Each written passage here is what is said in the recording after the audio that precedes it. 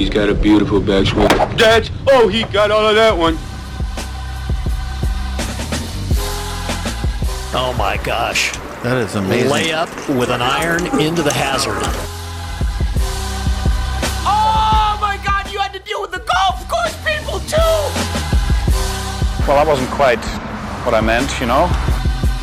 What's up, everybody? Welcome into another edition of the 73rd Hole. Colby Powell and Taylor Williams with you here. Yesterday we spent a lot of time on this podcast talking about Patrick Reed, everything that took place on Saturday at the Farmers, and then him going on to win the event. And today the plan was to come in and just talk about the golf. That was the plan. We've got a great event in Phoenix this week with some of the biggest names in golf, and all the biggest names in golf who aren't in Phoenix, they're in Saudi. There are very few golfers on the PGA Tour or in the world of golf that aren't teeing it up somewhere this week. So it's going to be a great week for the game of golf. But we need to divert a little bit because there was some huge news that came out this morning from the from the USGA and the R&A about the distance issue that we have in the game of golf. Nearly a year to the day after the USGA and R&A released their Distance Insights project and stated officially that the ever-increasing length is quote-unquote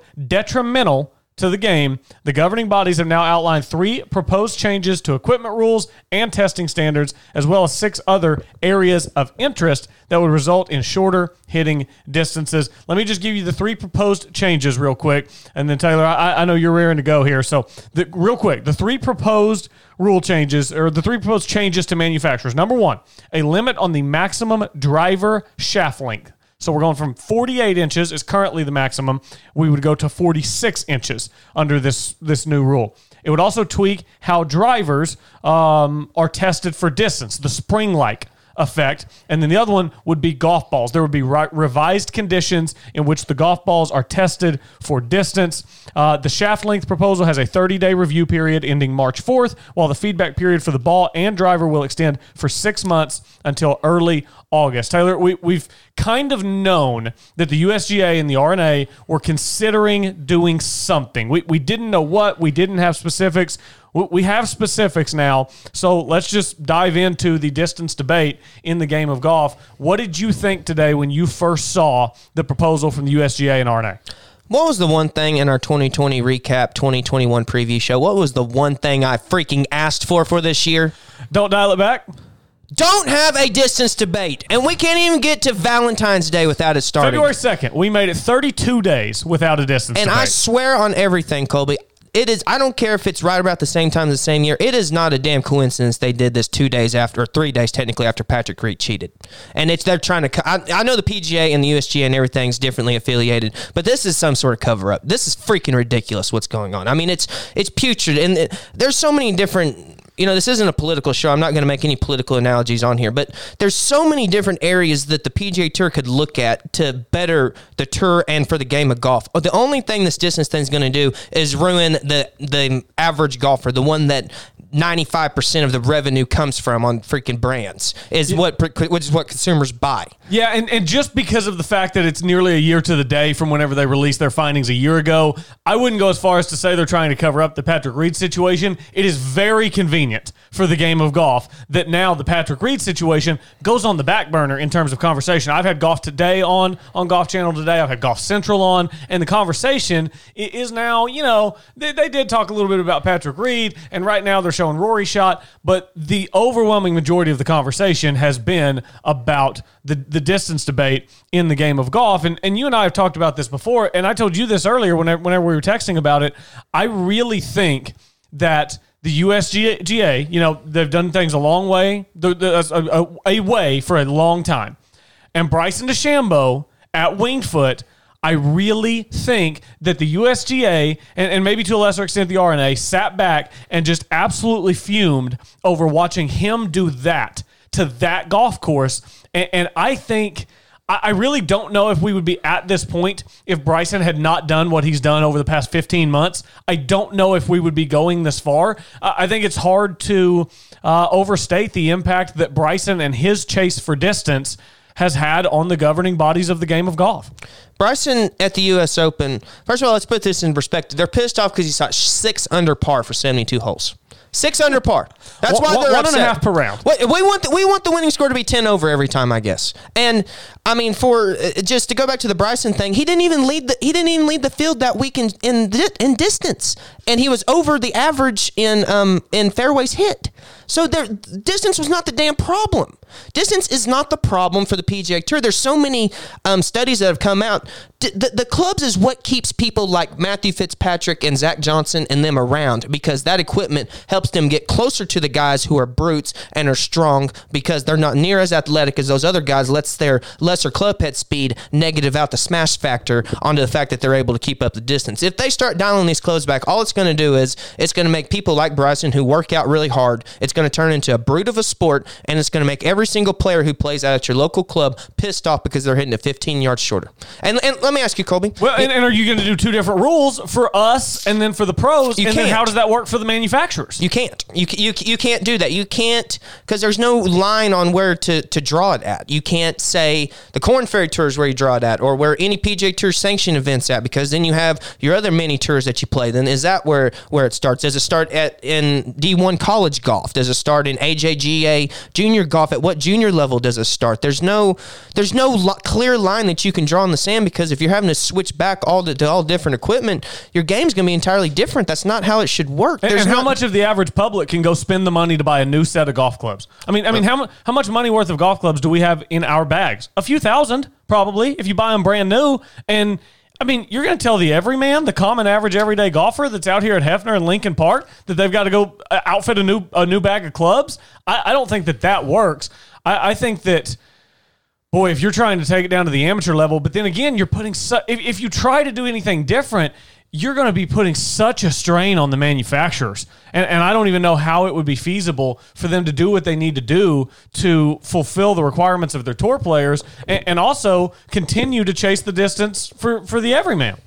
You can't do it. You can't do it. And it's very similar to the Groove situation that happened, 12 or 13 years ago now, Colby. They tried to say that players being able to spin it out of the rough was the problem. Is anyone saying that now? I mean, are players just unable to control the ball out of the rough now that we switched to V grooves from U grooves? No. Not at all. Bryson's able to bomb it down there because he can still control it out of the rough, because the groove change didn't mean shit. All it did was it ruined the other everyday player out here, because your 18 handicap can't spin it as well from the rough at his local club. So he's a little more pissed off than he would have been if he could have U grooves. That's all that did. This is not going to do anything for the game of golf except make it worse. And there are so many different areas that the PGA Tour could go in, and the USGA and the R&A. I keep saying PGA Tour. This is more USGA and R&A, to try to make the game better, and especially tour events. And this is completely the wrong direction. They're trying to finger point on things that aren't the reason for the problem. Make fairways narrower, make greens slower, make the PGA Tour pros hit off of fairways that we have to at some of the local munis, Colby. Make them hit off of dirt. Make them hit on a Goat Ranch golf course. If you want the scores to be lower, do that. That is the problem. PGA Tour, the PGA courses they play, best conditions on any golf courses in the world. You think that they're not going to have good scores? The greens are perfect. Excluding the Poe in the late afternoon, you're going to have some of the smoothest surfaces in the world. If you slowed the greens down, scores would go up. Exactly. Slow the damn greens down. Put them on a 7 on a snip meter. See if the players complain then. Yeah, they're going to. They're going to complain when their ball goes 20 yards shorter too.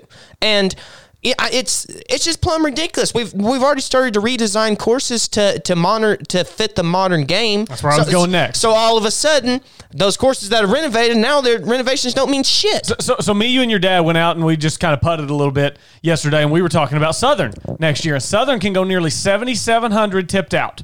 So you telling me that we're going to roll the distance back, and now Southern, which has spent all this money, this multi-million-dollar renovation to lengthen the course to keep up with the game of golf, are they now going to have to play all major championships from tees that are a set further up? Or what does that do logistically? But I want to ask you here, because you sound a lot like Webb Simpson right now. We're focusing on the wrong thing. So let me just read you Webb's quotes from today. He had his pre-tournament press conference in Phoenix today, and this is direct quotes from Webb.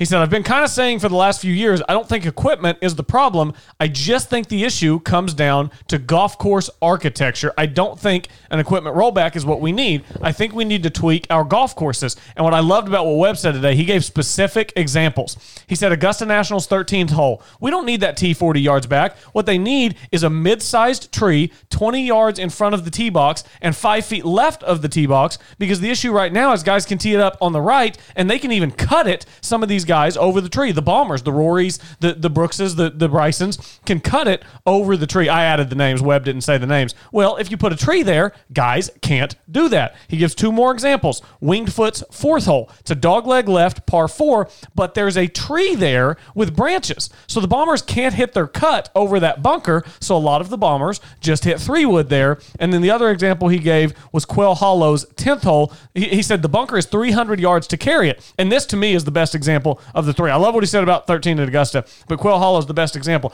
The bunker's 300 yards to carry it, and if you can carry it 300 over that bunker, the fairway is about twice as wide as if you can't carry it over that bunker. Webb said, hey, flip the bunker, just flip it. So now the amateurs, the shorter hitters, they have a wider fairway.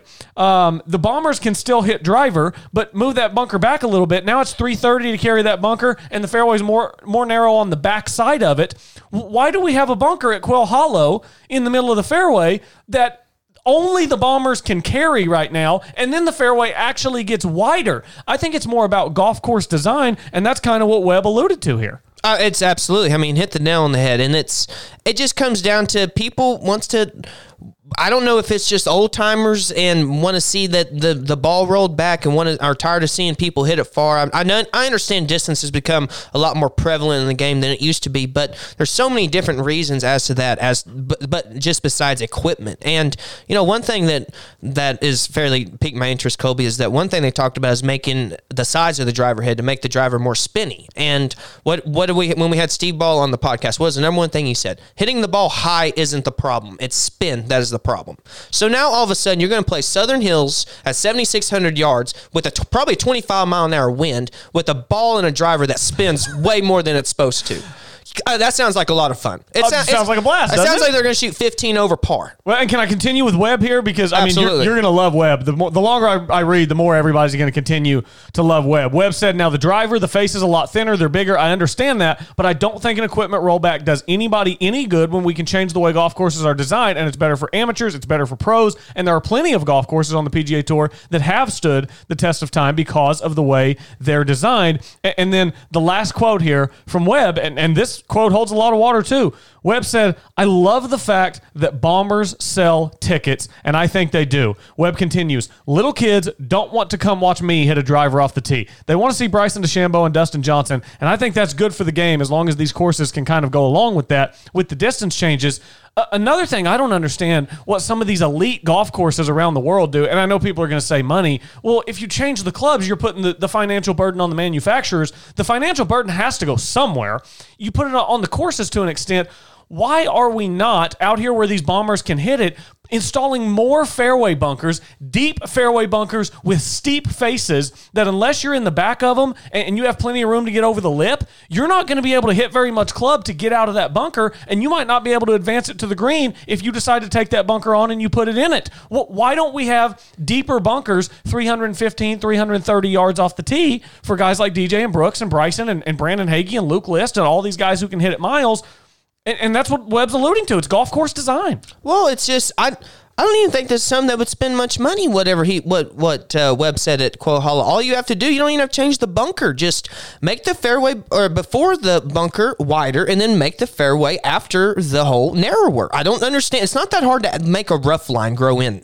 It's really not. No, it's really not. That would be so easy. I don't see what is so complicated about it. And then just make the rough longer. I mean, you can make the rough long enough. Look at the British Open. You go hit it over in stuff that's knee high, you're going to have problems getting out of it. And that's maintenance right there. All you have to do is not mow. That saves money. Well, and I think you and I would both agree, I don't think in the amateur game there's a problem with distance. I'm not going out to the greens. You and I aren't playing in the Washita Valley last year, dealing with amateurs who are suddenly hitting it so far that it's compromising the game of golf. And if you want to say that Bryson's doing that because he can reach some of these par fours that aren't meant to be reachable, whatever, okay, then put a few deep bunkers out there and make it a risk reward for him. I understand that right now there are some golf courses on the PGA Tour that there is no risk reward for the bombers. It's just let's step up and let's hit it as far as we can. So just bring risk reward into it.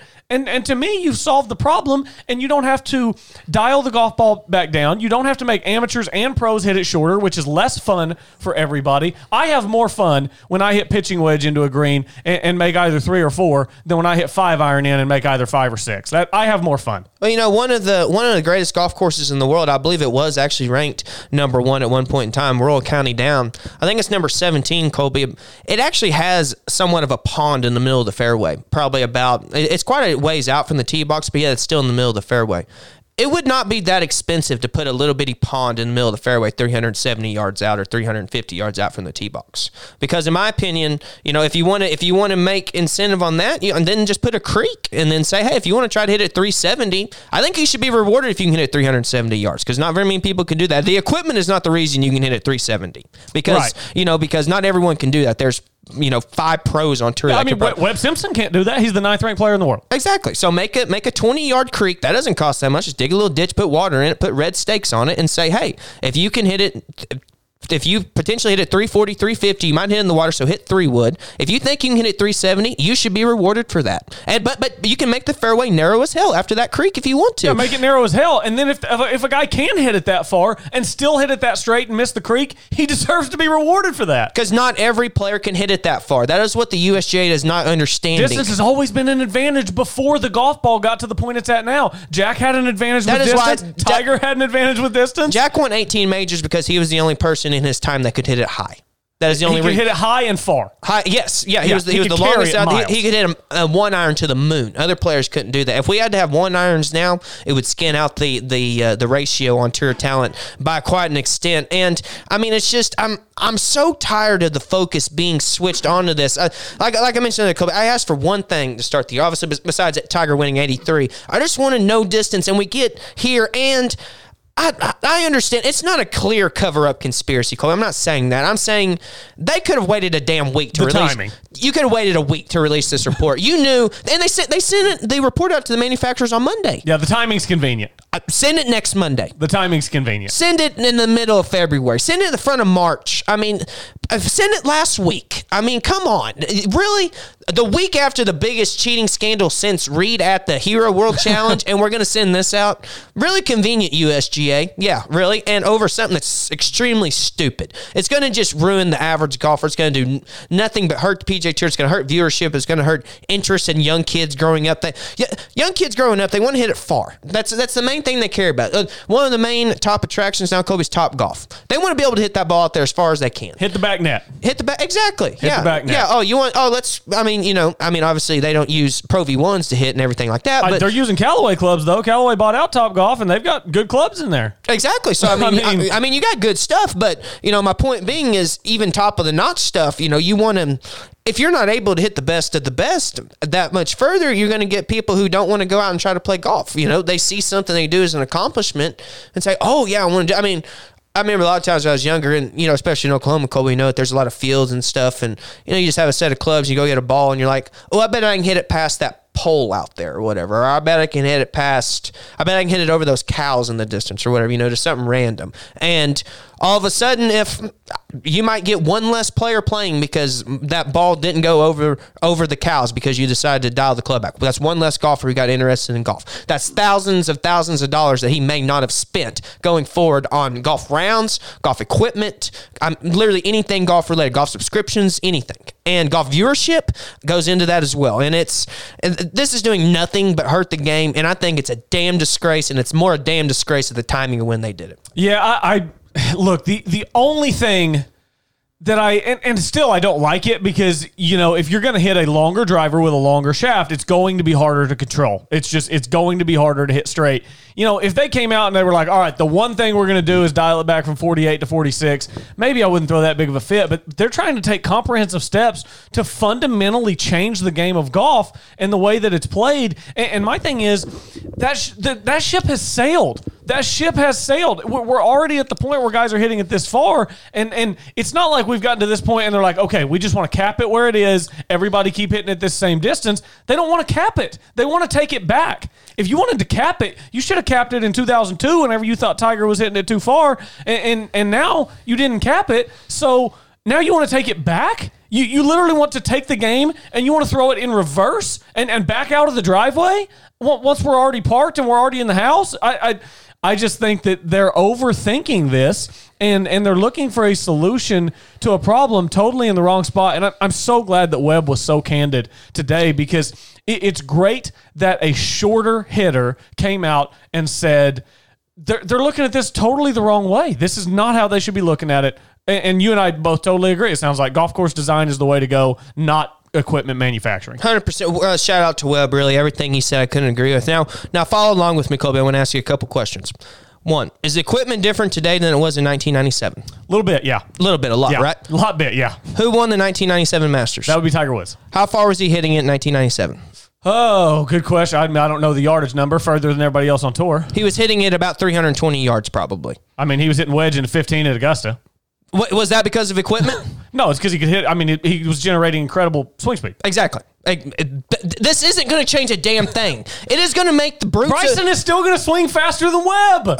We've seen the data. The better equipment helps the slower swing speeds get up to the higher swing speeds. The higher swing speeds do not have a higher smash factor than the players with the lower swing speeds. All this is going to do is make brute golf more of a thing. Except they're just not going to hit it as far, but we're just going to see them out there doing it, and it's going to just extremely ruin the amateur game of golf. And there's so many different things and resources and time that the USGA could put into it. Like, for example, making sure people don't pick up their damn ball and put it on a better lie when they know that they're not in a position to do so. But yeah, let's dial the ball back, because that's the problem. Distance is the issue when we got people out there blatantly cheating. Well, give me a break. Just to come at it from an amateur perspective, and just to give an example, I play at the greens. The fourth hole at the greens is a drivable par 4 for most people. Drivable par 4. So, I have to hit driver to get to the par 4 green. A lot of the guys I play with can hit 3-wood and get to that green. It's drivable par 4, but it's risk reward. There's bunkers greenside. One of them's very deep. There's water short. There's water long. It's risk reward, but I can get there with driver. A lot of the guys I play with can get there with 3-wood. If they dial the clubs back, I'm not going to be able to get there with driver. I'm not going to be able to carry the water. I'm going to have to play out 90 degrees left and lay up probably with a long iron and then bring a 120 or 130 yard shot into the green. The guys that I play with now that can hit 3-wood into the green, they're still going to be able to tee up driver and hit driver into the green. So what's that doing? It's giving them more of an advantage now over me, because they can hit driver to the green. I can't, and now I'll have to go out sideways. So they're pitching from greenside, and I'm having to hit a pitching wedge or a 9-iron in, depending on the wind. It's just going to change a lot of things, and I don't think it's going to change them for the better. How exciting is it, Colby, as an amateur player, to be able to walk up on a short par 4 or kind of a shortest par 5 and be able to play the hole well and hit 2 really great shots and have an eagle putt? It's awesome. It's awesome. It's awesome. How many more opportunities is that going to be limited for the average player if you make this decision? A ton. Ridiculous. A ton. And that is going to take so much joy out of it for everyone. And this is going to do nothing good for golf. Not one damn thing will come good from golf. I will make 2 caveats. One is that none of these rules have been official yet. So this is just kind of a proposal. They're going through a review period. Yeah, so it's not. So maybe if enough of us bitch, get on your social media and bitch. We all need to, for sure.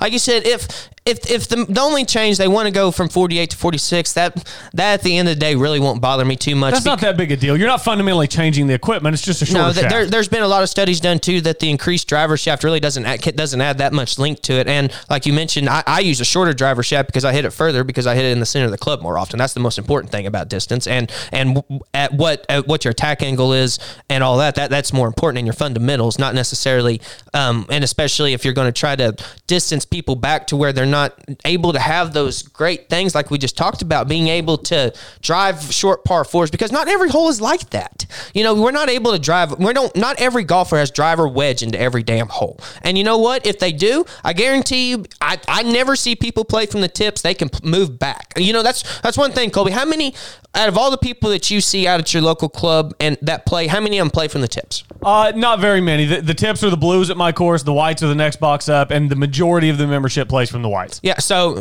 majority of the people don't, and I would say more than likely, Colby, half the people that play the tips at most courses are doing it just to say they play the tips, not necessarily even that they needed to be or just back. because they're playing with three of their buddies who want to play the tips, and they're like, well, I'm not going to be the only one who plays the whites. Exactly. So then they go back and play the tips. Exactly. So my point being is that, let's just say rough estimate, probably 80 to 85% of players or of golfers don't play from further back tees.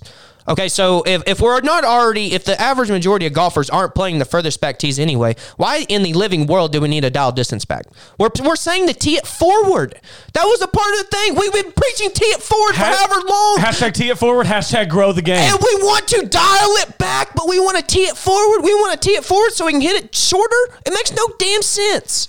God bless USGA. The Tee It Forward. You're a disgrace. The Tee It Forward campaign. I forgot about the Tee It Forward campaign. That's in direct contradiction to the idea that we're going to dial back the equipment. It's pretty amazing, really.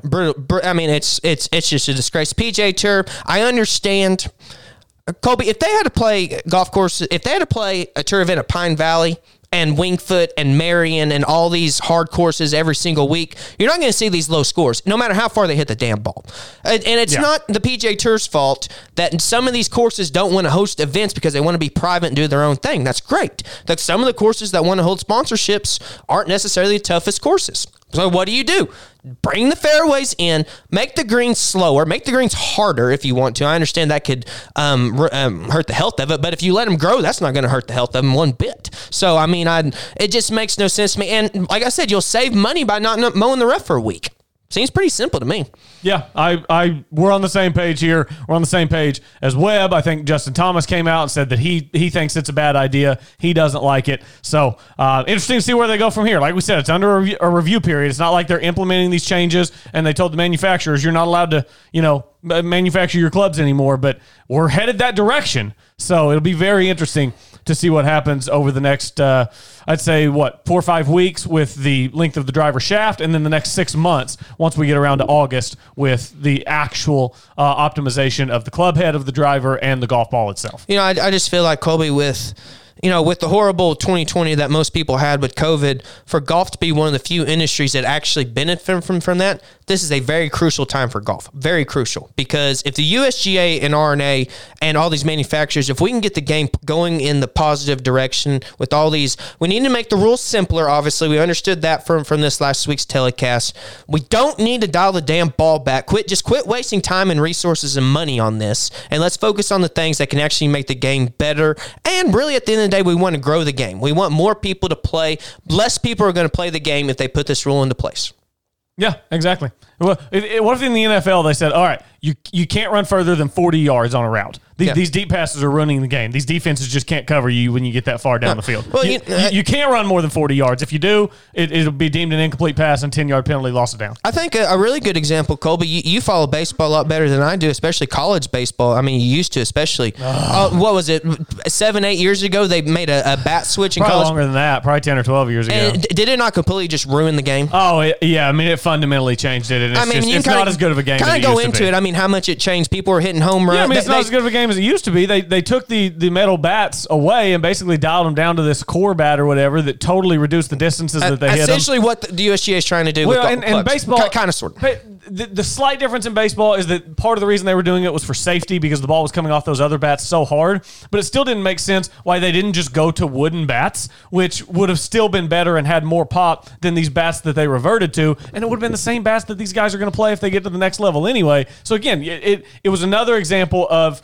a sport trying to fix a problem in the wrong way, going about it totally the wrong way because these handful of guys at the top decided this is how they wanted to do it, and then it impacts everyone else. So, and I understand. There's certain like for example, in the NFL, the goalposts are a little more narrow. The ball's a little bit bigger. In the NBA, the ball's a little bit slicker than in college, and the rim's a little bit more firm, so you don't have as many rollouts. I understand that. So, I mean, you can find some little tweaks here and there for the PGA Tour. Like I said, there needs to be some sort of different rules for the best in the game compared to people just going out there having fun. I mean, I don't understand why that's such a hard thing to try to comprehend and get structured. I think we could probably do it in 3 days if we sat down and thought about it. But, I mean, we just have to find a line of not ruining the average golfer, which is the main consumer of the game, because we feel like something in the pros, which isn't a damn problem, is a problem. And it's in all honesty, Colby, out of respect and the principle of the matter, I'm going to stop talking about it. Yeah. I mean, it's like Webb said. If Augusta's tired of watching guys hit pitching wedge into 13, put a tree up on the left side of the tee box. Exactly. Yeah, Tiger was hitting at 320 back in 97. Yeah. That's all I'm going to say. It's not that hard. So, all right, we're going to take a break. We're going to catch our breath. We're going to come back, and we're going to preview the golf tournaments that we've got this week because we've got 2 really good ones, the Saudi International and then, of course, the Waste Management Phoenix Open, one of the most fun events of the year. We'll talk about the restrictions to fans, what they're going to be doing on the 16th hole this year. We'll also talk about the new betting broadcast that will be airing on Peacock this week. It'll be a different way to consume the product if you so choose. We'll talk about that. DraftKings lineups, one and dones, best bets, the works. Stay with us here on the 73rd hole. When something the size of a golf ball hits your roof, you need to call McRae Roofing. McRae Roofing is Oklahoma's designer roofing service specialist. For years, Jeff McRae and the experienced team at McRae Roofing and Exteriors have served fellow Oklahomans by helping them with their roofing needs. McRae Roofing uses only top quality materials and professional crews to make sure that each job is done right, so it will give you the years of service, security, and protection you need from the unpredictable Oklahoma weather. McRae Roofing offers residential and commercial roofing, ventilation services, and custom copper designs. McRae Roofing is dedicated to exceeding the homeowner's expectations. It's not just a roof, it is your home's crowning glory. Call McRae Roofing today at 405-692-4000. That's 405-692-4000. Make sure to also visit their website at mcrayroofing.com. That's MCRAY roofing.com. Don't get caught with a leaking roof. Contact McRae Roofing for your free inspection today. All right, we are back here on the 73rd hole. Colby Powell and Taylor Williams with you. Make sure you head over to the73rdhole.com. Check that out. You can get the links to our most recent episodes, featured episodes, all that good stuff. You can also click on that week's PGA event. It'll tell you what course they're playing, who the defending champion is, the par, the yardage. You can get a link to a hole-by-hole breakdown of the course that we post every week, as well as just a nice, pretty picture of the course. This week, of course, the picture that I posted was of the 16th hole at TPC Scottsdale for the Waste Management Phoenix Open. Now, it will look a little differently. So here's the plan this week for the Waste Management Phoenix Open. The original plan was to allow 8,000 fans. They've now dialed that back after there was a COVID spike. After Christmas, New Year's, everything, there was a COVID spike. They've dialed it back. So there will be 5,000 fans allowed in attendance. Masks will be mandatory. Now, we'll see what that looks like once spectators get out on the course. That's kind of hard to police on a property the size of a golf course, but masks are required, mandatory. Temperatures will be taken at the gates. So, boy, I feel bad for the guy who buys tickets and shows up with 100.1 fever on Thursday, but, got to do what you got to do, keep people safe. And then the 16th hole. So usually it's 3 levels. There's suites. Everything is very, they can pack like 16,000 people onto that hole on any given year. This year, there will be 1 level of seating on number 16, no suites, and they will have the seating broken up into 4 different zones that will be spaced out, and the idea is to have spectators spaced out on the hole, like the 4 different zones spaced from each other, and then in the 4 different zones have the individual groups of spectators spaced out from one another. So that essentially is the full rundown of the precautions that they're taking at the Waste Management Phoenix Open. And Taylor, I'm very curious to see how it works, how they operate it. One other thing I should mention, typically the fans are like right on top of the tee box at 16. The distance between players on the course and where the grandstand grandstands start has also been increased. So there's a larger distance from players to fans than there would be on a typical year as well. So I'm very curious to see how it works, because this is kind of the first tournament that we've seen here in 2021 dive into allowing fans on the property. I think it'll be good. I think that the players will like it. It won't be the traditional atmosphere at the Waste Management Phoenix Open, which usually houses hundreds of thousands of fans over the course of 4 days. But they're doing something, and it sounds like they're going to try to do it in the safest way possible. So I'm looking forward to seeing what it looks like. Yeah, this is traditionally, and has been for the longest time, the most attended venue in all the PGA Tour, just because of the atmosphere 16 brings, and it's always held on a Super Bowl Sunday, so it kind of gets everyone riled up and ready to go in that aspect. And it usually ends like right as the football game is about to start. Perfect. Yeah, I mean, and unless it goes into a playoff like it did last year. And then you got to watch it on your phone because the Super Bowl's on. Yeah, I remember that. Exactly. Yeah. So you got to have multiple outlets to stream here. But yeah, just going back to the safety thing, I think it's good what they're doing. It's it definitely, I agree with you. It's something to watch, because from the way I understand it, all the players and all the media that have been allowed at these events so far have had to be tested. So they're checking temperatures, obviously, but they're not testing people. And we know how about whatever the word is, asymptomatic. You can be asymptomatic. They actually say you're most likely to spread the disease in the 48 hours prior to you developing COVID, because you don't know you have it at that point, so you're not taking any kinds of precautions. I know this because I got it a few weeks ago, so I did a bunch of research about when I was contagious and how long until I'll be done and all that stuff. One thing I'm really curious about, let's say Rory has a decent-sized gallery following him on, let's say, the 6th hole. I don't even know what the 6th hole at Phoenix is, and he blows one right out of the ropes into a crowd of people. And, people are people. It's human nature. People flock to a golf ball. Will the volunteers there then have to take those people and back them up, much further than usual, and tell all these people, you've got to get 20 feet away from this golf ball in every direction so that we can get Rory in here to hit it? Because at the end of the day, I think the number one priority has to be protecting the players, because what you don't want is a player to catch COVID in that scenario and then spread it to other players on the tour, and then it becomes an outbreak. Yeah, absolutely. And even in that aspect, Colby, that can be harmful for the volunteer. If the volunteer's trying to hold, tens of, 100 people coming at you, that's a lot of germs flying around. At the end of the day, no matter if there's masks or not. So I think that'll be something interesting to see. Hopefully don't have anything bad happen COVID wise. We're just gonna assume that. I'm so tired of all these off the course things, Colby, or technically rules. I just want to see the shots, and I want to see the ball get in the damn hole. So I'm excited getting into the golf. In all honesty, Colby, I mentioned yesterday on our show, I thought Saudi would have a higher strength of field than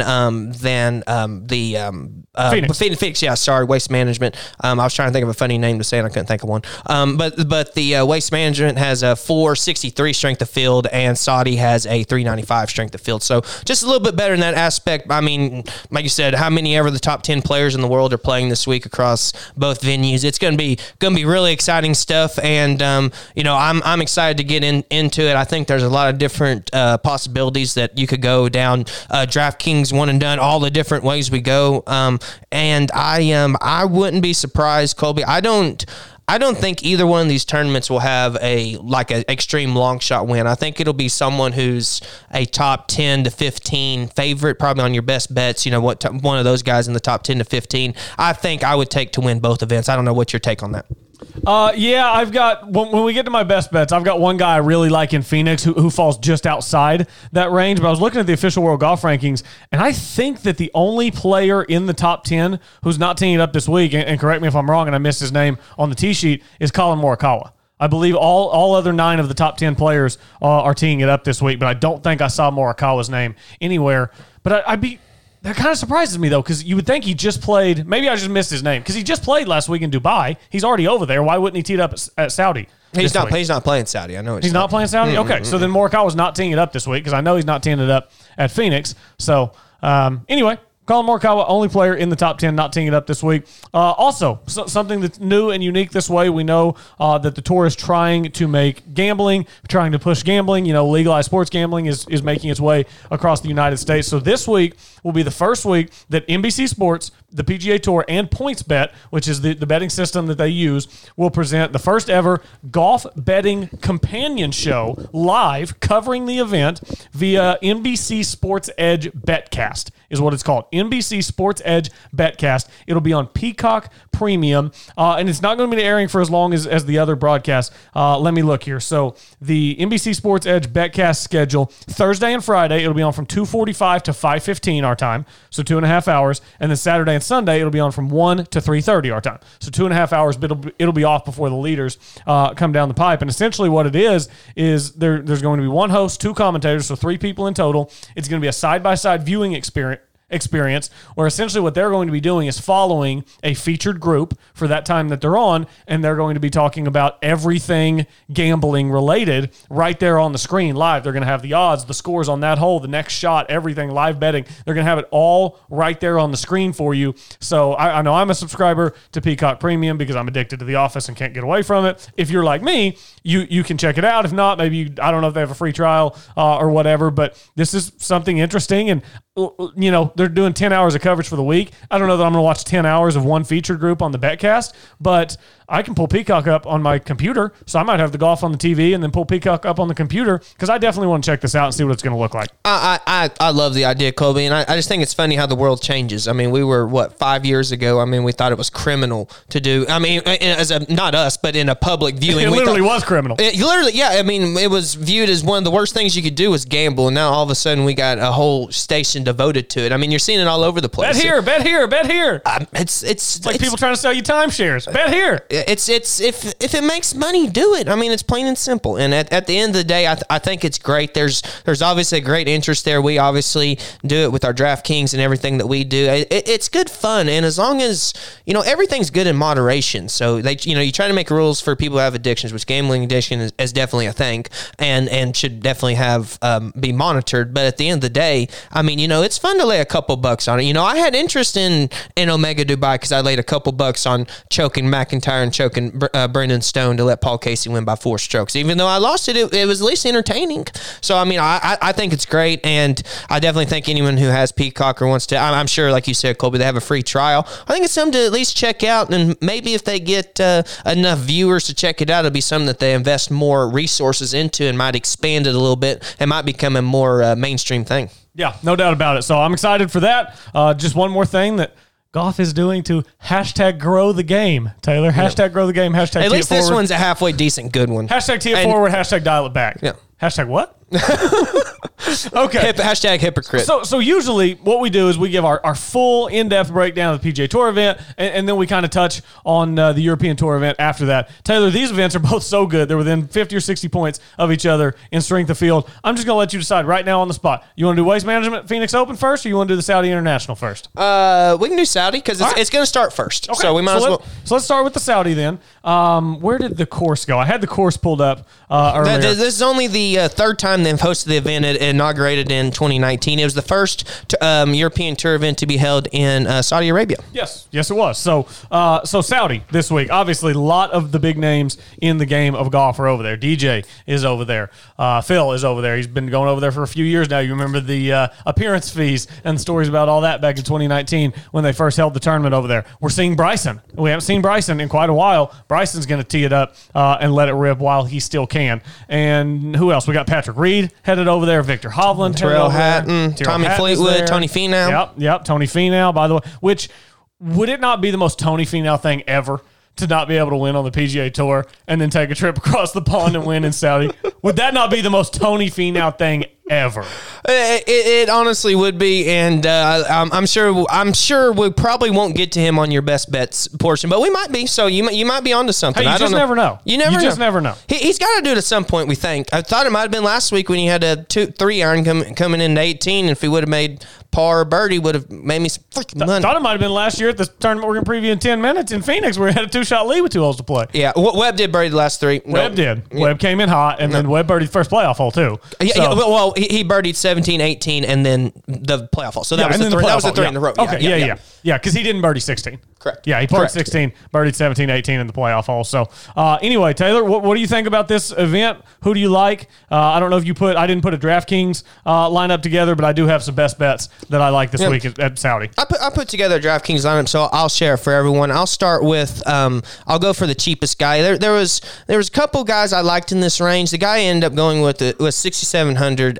Benjamin Herbert is his name. He's, I believe, 130 something in the world. He's made both of the cuts in Abu Dhabi and Omega Dubai to start this season, and I believe he finished in the top 30 of this event last year. I know he made the cut here last year, so for a cheap play for a guy who's made a couple of cuts, I'm going to go ahead and go with that. My next cheapest guy, Colby, would be 6,900, and that's Johnny Vegas. He hadn't been playing since the start of the year, but played last week, shot 70 in the first round, got caught by the bad weather, shot 77, but finished T17 here last year in the event, so I think that he's a good play for someone less than 7,000 for sure. And then I go up a little bit in the funds, Colby, so I go up to 8,300, and this was a guy who on our 2021 preview show was one of my tied first to get their game back. That's Thomas Peters at 8,300. I think he's going to have a good tournament here. Such a good golf swing. Oh, my God, Lord. I love watching him play in the club. And I want to make sure I get it right. I believe his two finishes here are tied third and T22nd. So, I mean, he's got a really good experience here and has been playing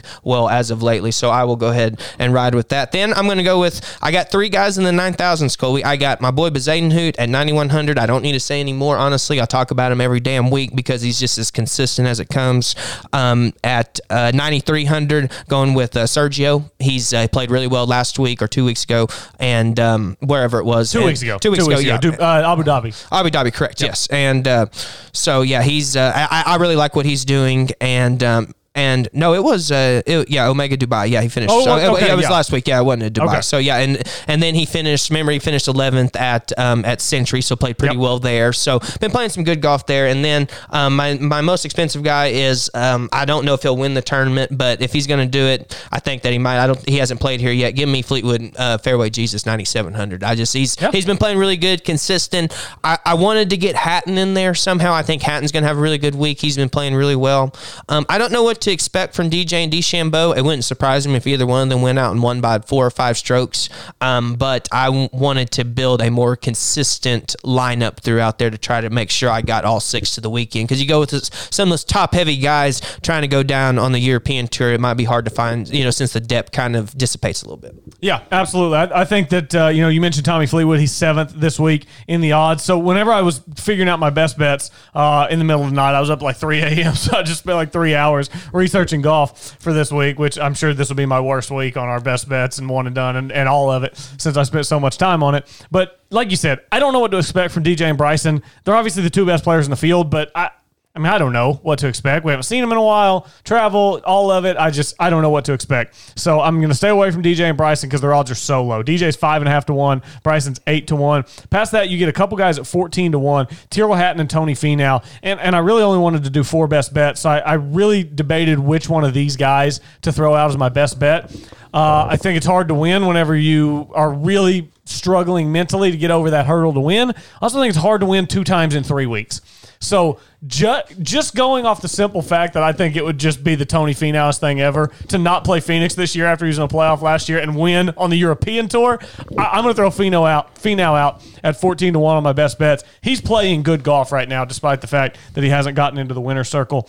Scroll down a little bit more. Victor Hovland made the trip over. Victor Hovland, 16 to 1, hits the ball so well. If he can just chip and putt, and I know that that's sometimes a big ask for Vic, but if he can just chip and putt, he's always going to be there. And then 2 other guys, interestingly enough, we didn't confer on this. You had Bezadenhout in your DraftKings lineup. I've got him on my best bets. I think you're getting such great value with Bezadenhout at 45 to 1. Wow, that is good. 45 to 1. Finished 21st here last year, too. Yeah. And that was kind of right about when he was peaking form. Some of his last finishes finished 22nd last week at Omega Dubai, finished 12th at Abu Dhabi, and then back going into the year finished T14th and then won 2 events on the Euro / Sunshine sanctioned event. So it's been on really good form over the last probably 3 months now. Yeah, and I think he's the kind of guy he's due. I mean, Bezadenhout's due to really have the big breakout win at some point that we all take notice and say, 33rd wow. in the world now. Yeah, and say, wow, this was a good field that Bezadenhout won this week. So 45 to 1, I like the value there. And then at 75 to 1, I don't know if anybody's taking notice, but there's an old man playing pretty good golf across the pond.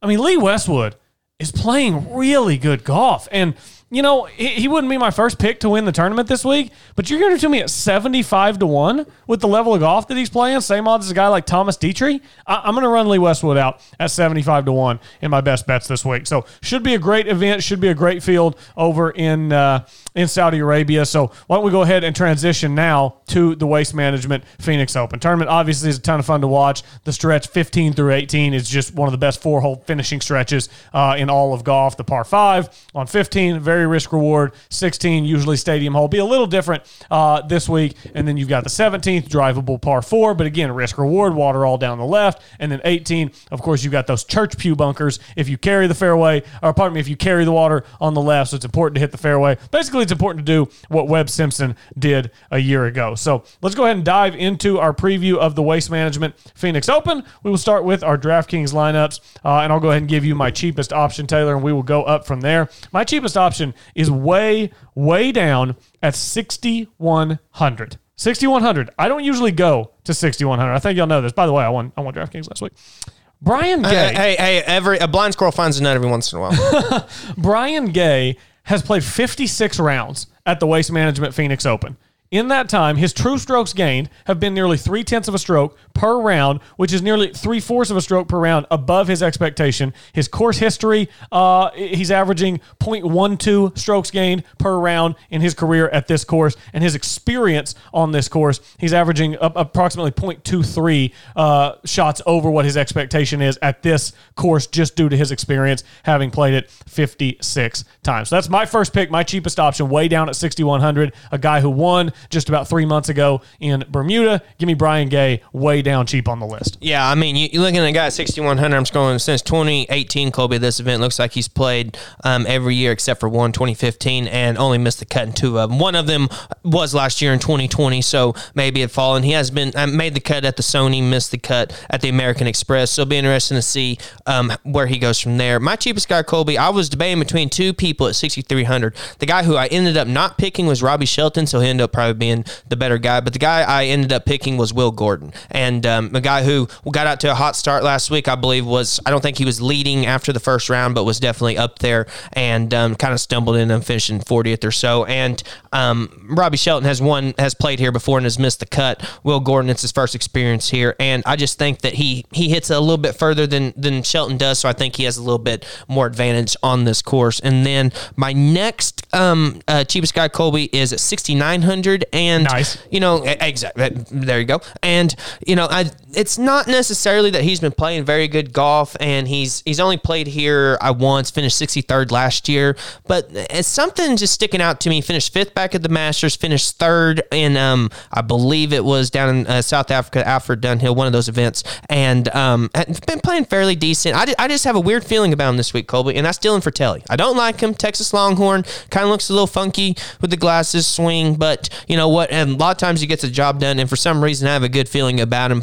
and there's not very many times you get a good feeling about a guy who's less than 7,000 on the board, so when you do, you jump on it. So I'll go ahead and ride with that. That way I could build a little more top-heavy lineup. Fratelli, he's played here once, so sample size is small, hard to tell. You never know how a guy was hitting it that week. Finished 63rd in his first appearance here last year, so we'll see if he can better that now in 2021. My next cheapest guy is a guy that I actually really like this week. He likes this course, and I think he's playing good golf. He'll pop up on you every now and then and sneak up on a leaderboard, and that's Ben On. Ben On likes Phoenix. You go look at his course history, his strokes gained in Phoenix. Ben On is definitely up there. So I'm going to run him out at 7,300. And then another guy who just absolutely eats up TPC Scottsdale is Brendan Steele. Brendan Steele. Now, granted, I want to qualify this by saying the last 2 years he's missed the cut here. But prior to that, he played this event 7 times. Only once had he finished outside the top 17, and he had 4 finishes in the top 6 in those previous 7. Also, he's playing good golf now. So I'm banking on the fact that he wasn't playing good golf when he got here last year, the year before. Right now, he's playing good golf. He finished 4th at the Sony. He finished 21st at the American Express. He didn't get beat up by Torrey South last week. He didn't have to answer questions about Patrick Reed. He should be coming in feeling well-rested after a week off, and he just absolutely eats up TPC Scottsdale over the course of his career. Yeah, and Colby, I had both of those guys in my lineup at one point in time. Did you? Yeah, I did. So we were very close to overlapping. I mean, Ben on his worst finish here in 4 starts is 23rd, so he is a horse for a course. And he finished 8th back at the American Express. Everything points to him playing good. It's just that I just have a weird feeling, Colby. I had him in my lineup, and I didn't like the way it felt. I don't know, for whatever reason. I mean, I would have thought with his course experience and with that 8th place finish a couple weeks ago that DraftKings would have had him priced a little higher than 7,500. So maybe that's kind of what scared me away. Yeah, and I think maybe it's because last week he finished 75th at the Farmers, but he lost nearly 3 strokes to the field putting last week, and I just don't think that that's going to hold at a course that he, again, 4 appearances, 23rd is his worst finish. I don't think he's going to lose 3 strokes to the field again putting. So he's putting on this Poe out there at Torrey. So you've given 2, right? So yes. Okay, yep. All right. So now, and the reason I didn't take Steele, you already mentioned it, missed 2 cuts here in a row. So at this venue, so that's why I end up steering away from that. My next cheapest guy, Colby, is someone who you rode on the coattails of a few weeks ago and ended up being a good bet. Has finished 16th when you had him in your lineup, finished 2nd, hit that great shot at the Sony to keep his medical exemption status. And another guy who plays really good here, that's Chris Kirk. And at 7,500, scrolling back here, going back all the way to 2011, missed the cut here last year and 2020, but obviously he's been battling the medical exemption, so he wasn't in the best of health up until that point. Besides, it looks like he withdrew in 2012, hadn't missed the cut from 2011 to 2019, except for that one withdrawal. So for someone who's made the cut here a lot of times and has finished, going back 3 out of his last 4 starts are inside the top 18, sounds pretty good for a 7,500. Has he withdrawn here at some point? Does he have a WD on his card? It's in 2012. It says WD on here. So okay, I figured it probably did. I'm looking on Data Golf here and it says rounds played 31. Yeah. So I figured the only way we get to 31 rounds played is with a withdrawal. Yeah, exactly. So you make a good point. And then my next cheapest guy, Colby, is guy I had last week in my lineup. Didn't have the best weekend, but is a guy who likes this course. Won here back in 2018. We mentioned how his health has gotten better. Finished 16th a couple weeks ago at the American Express. That's Gary Woodland. A fan favorite of yours. Going back here, Colby, he's going back to 2011. He finished 5th. We got a 16th in 2013. Obviously won in 2018. Finished 7th back in 2019. So this is a place that he likes. So out of, what is that? 1, 2, 3, 4, 5. That's out of 10. He's 8 of 10 on cuts made here. And for someone who I think is starting to feel a little bit of health, I think he had one bad round on Saturday last week that really set him back. But I think Woodland bounces back this week and is definitely plays 4 rounds. Yeah, and Taylor, as I move on to my next player, what would you say if I could told you that you could get a guy who in his last 3 starts has finished 12th, 21st, and 18th? He's only played here twice. He's finished 26th and 6th at this event. Another guy I almost had in my lineup. And you could get him for $7,900. You get him for $7,900, and that's a local guy, by the way, lives in Scottsdale, and you can get him for $7,900. I was all over Max Homa. He's played here twice. Again, he's been good. His strokes gained at this course are phenomenal. He's played really well here the 2 years that he's been here. I loved Max Homa this week. We almost had an identical lineup. That is not good for you. That is not good for these guys. I'm glad you changed because it sounds like we almost had a full lineup. I had all 3 of your last picks in my lineup at some point. Yeah, that would have not been good. No. That would have not been good at all.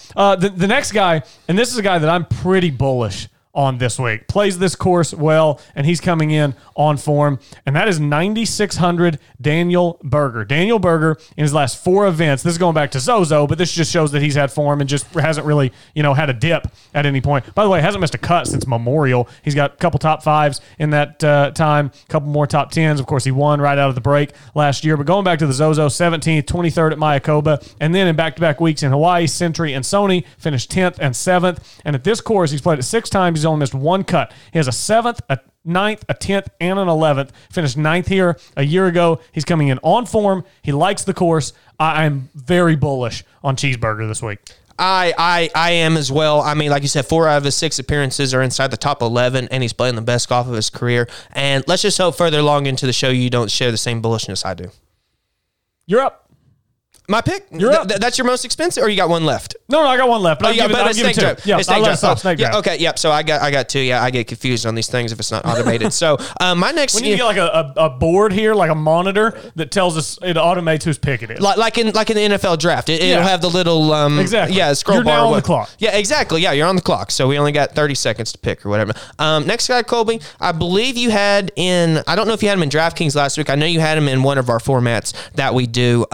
Guy who I picked at this tournament in our one and done the last 3 years. I decided to waste him at the Century for a nice 41st finish. You're not tied for DFL. You're not going to. You can't pick this guy and watch the tournament. You can't do it. You have to close your eyes every time they show. It is. It's going to be tough. But I mean, Colby, I got it. The first year I picked him in the one and done, he withdrew in 2018.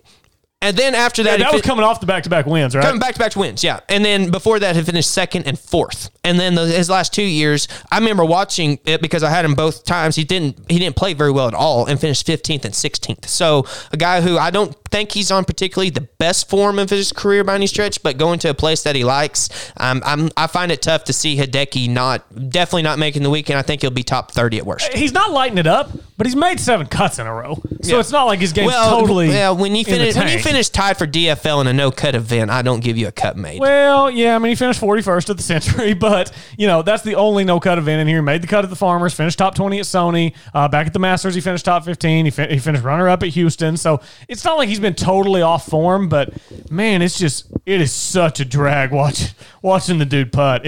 And maybe because he likes this course so much, it'll be better this week. Maybe this is the week. Right. I ran him out last week in one of the pools that we do. Barely made the cut. Didn't make me any money, so I've soured on Hideki for the time being. And you know what? From what you see on that putting stroke, it's rightfully so. But I just think he's a horse for a course. So I gotta go with it. As long as he doesn't withdraw like he did on me that first year, the dang freaking Hideki. But I'm going good through here, Colby. My most expensive guy, had him last week. I don't see any reason not to pick him. To think that he doesn't play at least good golf here. Has improved every single year he's played here. Worst finish is 16th. So I mean, I'm gonna go ahead and run out John Rahm at the most expensive. Yeah, I mean, he's finishing in the top 7. It seems like he's finished 7th his last 3 events, it looks like. I mean, we can go all the way back to the PGA Championship, which was on August 6th. Here are his finishes every time he's teed it up since the PGA. 13th, 6th at the Northern Trust, won the BMW Championship, 4th at the Tour Championship, 23rd at the U.S. Open, 17th at CJ, runner-up at the Zozo, 7th at the Masters, 7th at Century, 7th at Farmers. The dude is just rock steady, consistent. I went in and I put John Rahm in, and I knew I was building around that lineup. Even some of the other top guys, Colby, I think JT, Schauffele maybe not so much. I think he's a pretty good bet, and Rory too, only his Sunday woes. But I think Rahm is the definition of a surefire bet at this course, so I had to build a lineup around him. Yeah, he's played here the last 4 years. Obviously, went to Arizona State, very familiar with the area, with the golf course. His 4 appearances: 16th, 11th, 10th, and 9th. And we've made a pretty strong argument for why he is the only player that we both have in our DraftKings lineup. Yeah. He's my most expensive as well. Yeah. So one player overlapping. Sounds like we almost had about 5 players overlapping. We did. But I feel good. Maybe it's just because I was up in the middle of the night and spent 3 hours looking at metrics and analytics, and I'm sure that's going to be my demise this week. You always used to say think long, think wrong, but I did the same thing because I had almost the same lineup you did, and I changed it just because some things don't. If it doesn't feel right, then just don't roll with it. So, but we'll see where it gets us, and it's just going to be a good week of golf. Hopefully we just don't have no damn rules freaking violations. Yeah, no, that'll be in the middle of the night in Saudi. That's a good point. We won't see it. I tell you what, you get a lot of close-ups with the European Tour cameras. They get right up in there on those lies. And actually, the Saudi's going to be being played. I'll have to be up early a couple of those mornings. I've got to be up like 6 o'clock on Thursday. So if I happen to accidentally wake my wife up getting out of bed, maybe I'll just throw the Saudi on while I get around. There you go. That'll be good. You'll be able to see. You can count how many times Reed cheats. Yeah, exactly. Anywhere between 1 and 80. Yeah, I mean, I won't be paying nearly close enough attention if I'm getting around to see all the times that he cheats. I mean, you have to watch every shot because you just never know. You just never know. It's going to happen at some point. Yeah. So, all right, one and done picks. So last week we both had Tony Finau in the one and done, which worked out pretty well. Wish you wouldn't have rinsed it on 18, but still both cashed about $456,000, I think it was, last week. You would have said before the week, take a tied second. You would have taken it and ran. I would have taken a T2. Finau's not a guy you want to run out the week that he finishes 56th, or you feel like you've lost ground. He can't win, so the only way you get better is a solo second. Right. So, if there's only one better possibility, you might as well do it. Don't rinse it on 18. Yeah, he had it there for the taking, but Hovland had a chance to get it to make birdies and to not miss 1 foot par putts. That cost me money, but nevertheless. 26 inches, wasn't no 1 foot. It looked like 18 inches. He pulled it so much he wouldn't have made it if it was a foot. You're probably right. So, all right, one and done picks this week. I'm going to let you go first. I think I know where you're going based on a previous comment, but go ahead, fire away. Absolutely. You said we delved into it. All I need to say, I think just right now it's kind of, what do we want to call it? Do we want to call it the bacon cheeseburger, the double patty melt cheeseburger? What are we going to call it? But I think we should just let the listener at home decide whatever your favorite type of burger is. If you want to go to S&B's or something and get a burger with macaroni and cheese on it, that's fine. It's a Daniel macaroni and cheeseburger. Yeah. If you want to go to McDonald's and get a double quarter pound cheeseburger, that's a Daniel double quarter pound Daniel cheeseburger. Yeah. That's what I'm going to have for my one and done meal of the week, Colby, is a Daniel double bacon, jalapeno, fried onion, macaroni and cheese. Even you made it sound good. You sold me on it. So yeah, give me Daniel cheeseburger. We already broke into it. 4 out of 6 appearances here inside the top 11, playing the best golf of his career. I think the only thing going against that pick, Colby, is my father texted me about 30 minutes before he came on the show and said, just put cheeseburger in. Who are you going to pick? So, awesome. Our dad is way down on the one and done list. There's like 120 people in our pool. He's like 118. It's fun, but it's a long season. Season. We had Jason Day last week, which looked promising until Jason Day was like 3 holes into his round on Thursday. Yeah, before he put his first peg in the ground, it looked like a good pick. Yes. On paper, it did. Yeah. It's one of those, it's like where you bet a basketball game. Well, it was good till they tipped off. Exactly. Yeah, you knew it was kind of like the Thunder last night. Yeah, absolutely. So I had it narrowed down to 2 players this week in the one and done. I had it narrowed down to old Daniel Cheeseburger and Max Homa were my 2. And luckily for me, I am not on the train with you and Randy. And here's the reason I decided to go with Homa, because Daniel Berger, I was looking for a place later down the schedule where I thought I would use Homa, and I didn't find a better one than this week, whereas Daniel Berger in 2016 and in 2017 won the FedEx St. Jude Classic. There are some really good tournaments in the summer that Daniel Berger has played really well at. So I decided that I had it narrowed down to those 2. I'm going to take Homa because I think I'll have a better chance to use Berger later on in the season. That doesn't mean I'm not bullish on Berger this week. That's purely a strategic play. I don't think taking Berger is a mistake for you or for your dad or for anybody out there listening. I think it's a good pick. I'm just saving him for later, and I think this is a good time to get Homa out. And really, I'm crossing my fingers I can get a top 10 or maybe even a top 5 if Homa plays really well. Yeah, exactly. We make somewhere between having to pick 2 players each week. We make somewhere around 50 to 53 picks for the season. And to put it in perspective, Daniel double bacon fried onion cheeseburger is number 14 in the world. And once you make 2 picks, this is nowhere close to the 4. Because all the high purse events you're picking 2 players. So obviously this purse is nowhere close to that amount. So if you're trying to differentiate and you want to say, I want to use my high value players in the highest amount of purses, then we're kind of overvaluing Cheeseburger in this aspect, but there was just something that stuck out to me about him, just his form and how he plays at this course. And, sometimes you just have weird feelings, and a lot of the players I put in my lineups, Colby, I just had a positive feeling about, but, sometimes that isn't necessarily a good thing, but if you go with your gut, a lot of the times it works out for you. So. Yeah, absolutely. So now my best bets of the week, I put these together this morning, and I really like these as well. It's a few guys I've already mentioned that I'm bullish on, and one guy that I haven't mentioned that neither one of us have mentioned. It's his first time playing in the tournament, but earlier today, whenever I placed the bet, he's 10-1 now. I got him at 11-1 this morning. I had to bet Rory McIlroy at 11-1. I had to, for the simple fact Rory is close. Man, Rory is close. I hope Rory will play good this week. I hope that what happened this past week with old Tattletale Reed and Justine on Twitter, and Rory saying he swears on his life his ball was embedded. I hope that's not any kind of a distraction, because what Rory does well, driving distance, driving accuracy, those are metrics that really translate pretty well to Phoenix. So he does have a course fit here in terms of his skill and the skills that usually prevail well at this course, but he's never played here. But at 11-1, I could not pass up one of the best players in the game, who I believe is just so close to getting himself back in the winner's circle. Another guy I bet this morning, his odds have not moved. It's a guy we talked about a lot, Daniel Cheeseburger at 20-1, getting really good value. Odds. Getting really good value on a guy that I think has a legitimate chance to be one of the three guys we're looking at about 4 o'clock on Sunday to hoist the trophy. And then two guys further down, guys I had in my DraftKings lineup. If you want to bet long shots,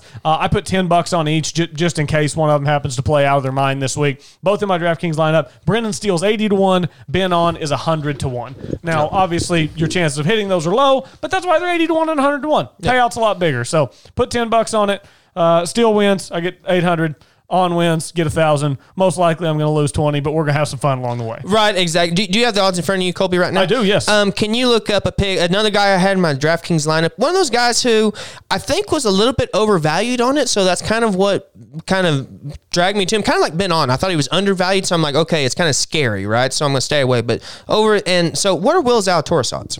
Zalatoris. Let's look up Will Zalatoris. He is 40-1. That's the same odds as Scotty Scheffler, Ricky Fowler, and Bubba Watson. I think if you wanted to lay a little bit of coin on, I don't know, at what point do you consider a long shot? I mean, 40-1 has pretty good payout. 40-1's a pretty good payout. You don't hit many 40-1 winners. Will Zalatoris is going to win a lot of tour events in his career, so he's got to win his first one at some point. And I think this is a course that fits up well for him. I know it's a fairly strong field, so you would expect a first win to be in a lower field, but finished really good last week, finished sixth or whatever it was, and has been playing really good for however long now. So I think he was one shot back of the mega group that was T2. Yeah, with his eagle on 18, he got from 6 to 8 under. Earned him a lot of money, a lot of FedEx points. Yes. So very good. And I think at 40-1, Colby, that would be my quote unquote long shot of the week if I was going to bet one. But like I said earlier, I think in both tournaments, Colby, I think someone in the top 10 to 15 in odds will win both events. Yeah. So the one guy that we definitely both love, or the two guys that we both love, John Rahm and Daniel Berger, were both all over him.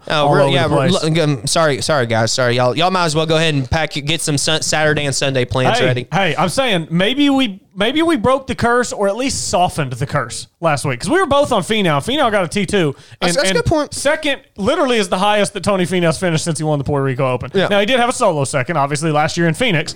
And, of course, he's not in Phoenix this week, so we can't even back that up and say, hey, I want to run Finau out again. But anyway. And in contrast, I think Finau will have a good week across the pond. I really do. I know we talked about earlier. It would be the most Tony Finau thing. He's playing good golf. I mean, I think he's going to have a good week over there. It wouldn't shock me if that was a tournament that he did actually do. It's so Finau. If there was a teaser bet, you get it somewhere on Fleetwood or Finau to win. Two guys who are notorious for cheating, for not winning. And if you get a teaser on them, what their odds would be for one of them to win, and what an exact or whatever it is, however you would phrase it. I would try to find something like that. It wouldn't shock me if one of those guys got not necessarily a breakthrough win, because Fleetwood's won on the European Tour a lot of times, but I think that would be. It wouldn't shock me if one of those guys was able to prevail and maybe shut some of their critics up a little bit. Yeah, absolutely. So great stuff. Except Paul Azinger, because it doesn't matter to him. Yeah, no, that's the Honda's coming up in a few weeks, and Azinger is just raring to go for the Honda. I wonder if they get Mark Wilson on as a guest commentator. Do you think it'll be interesting to see if the Honda has a higher strength of field than 393, like this tournament does? Oh, that's a great question. Okay, so the Saudis 393. Yeah. So we're gonna remember that. Last week Omega was a 292. It was a little bit less. Let me scroll back and find what Abu Dhabi was. Give me 1 second. Okay, so yeah, I think Abu Dhabi was in like the 260s or 270s if I remember right. I've slept since then, but I think it was somewhere in that range. But yeah, I'm be very curious to see what the Honda. Abu Dhabi was 300 on the dot. This one is drastically higher. 395. I don't think the Honda will be 393. I really don't. I don't either. I mean, I didn't expect the Waste Management to be 463 either. But guys are wanting to get out there and play, which I love. I love seeing all these great players at these great events, because that's one thing the tour tried to do. They try to put rules into place that pros had to play a certain event every 4 or 5 years or whatever it was. And it's great to see all these great players going out. And it's good that this week we're actually getting some fans out there, because that's the reason that you want the great players to go to these venues. And might energize Rory. Rory's been very vocal about the lack of fans last year was a struggle for him. And I mean, we're going from 100-something thousand to 8,000. It's not going to be 5,000 or per 5,000. day. Yeah, So we'll have 20,000 total fans over the course of 4 days. It's not going to be a madhouse. It's not going to be anything like it usually is. So that'll be good, and hopefully everything can stay safe. But you know, at the end of the day, Colby, I'm going to close it with this: USGA, quit wasting your damn time. Go focus on something more important, and quit trying to ruin golf for every other person besides the damn pros, because that's not what you're doing, even though that's what you say that you are. Yeah, let's put a handful of bunkers and trees out there instead of totally changing the way the game of golf is played by dialing back equipment. Again, you could have capped it 20 years ago. You chose not to. That ship has sailed. You're beaten. You're going down the wrong path. You're going down the wrong path. I think wasting we both agree on resources and time. Yeah, couldn't agree more. So great stuff. There is great golf to be played this week. I'm geeked up for the Waste Management Phoenix Open. Got the Betcast that I can watch. So I'm probably going to have 2 different broadcasts going at the same time throughout the week. You know, Sunday it'll be over right before the Super Bowl. Tom Brady, Patrick Mahomes. It's going to be a hell of a weekend. Can't wait. Last football game for 8 months. It's always a hard pill to swallow. It is, but you know, it's going to be a great game. We're golf nuts, so we've still got stuff to do on Sundays. Wait, and we got a lot of great golf coming up. It definitely puts the Band-Aid on the wound for the football. So, no doubt about it. And not to mention when OU loses and can't get in the playoff or loses the playoff every year, my hopes go out the door anyway. So, all right, Taylor, before we leave, Bucks or Chiefs? Chiefs. I also say Chiefs. Do they cover? Line's 3 right now. Chiefs are favored by 3. Yes. I agree. Yeah. Mahomes is good. So this is who screwed this week. John Rahm, Daniel Berger, and the Chiefs. Yeah. All right, a lot of fun. Thanks, everybody, for listening once again to the 73rd Hole.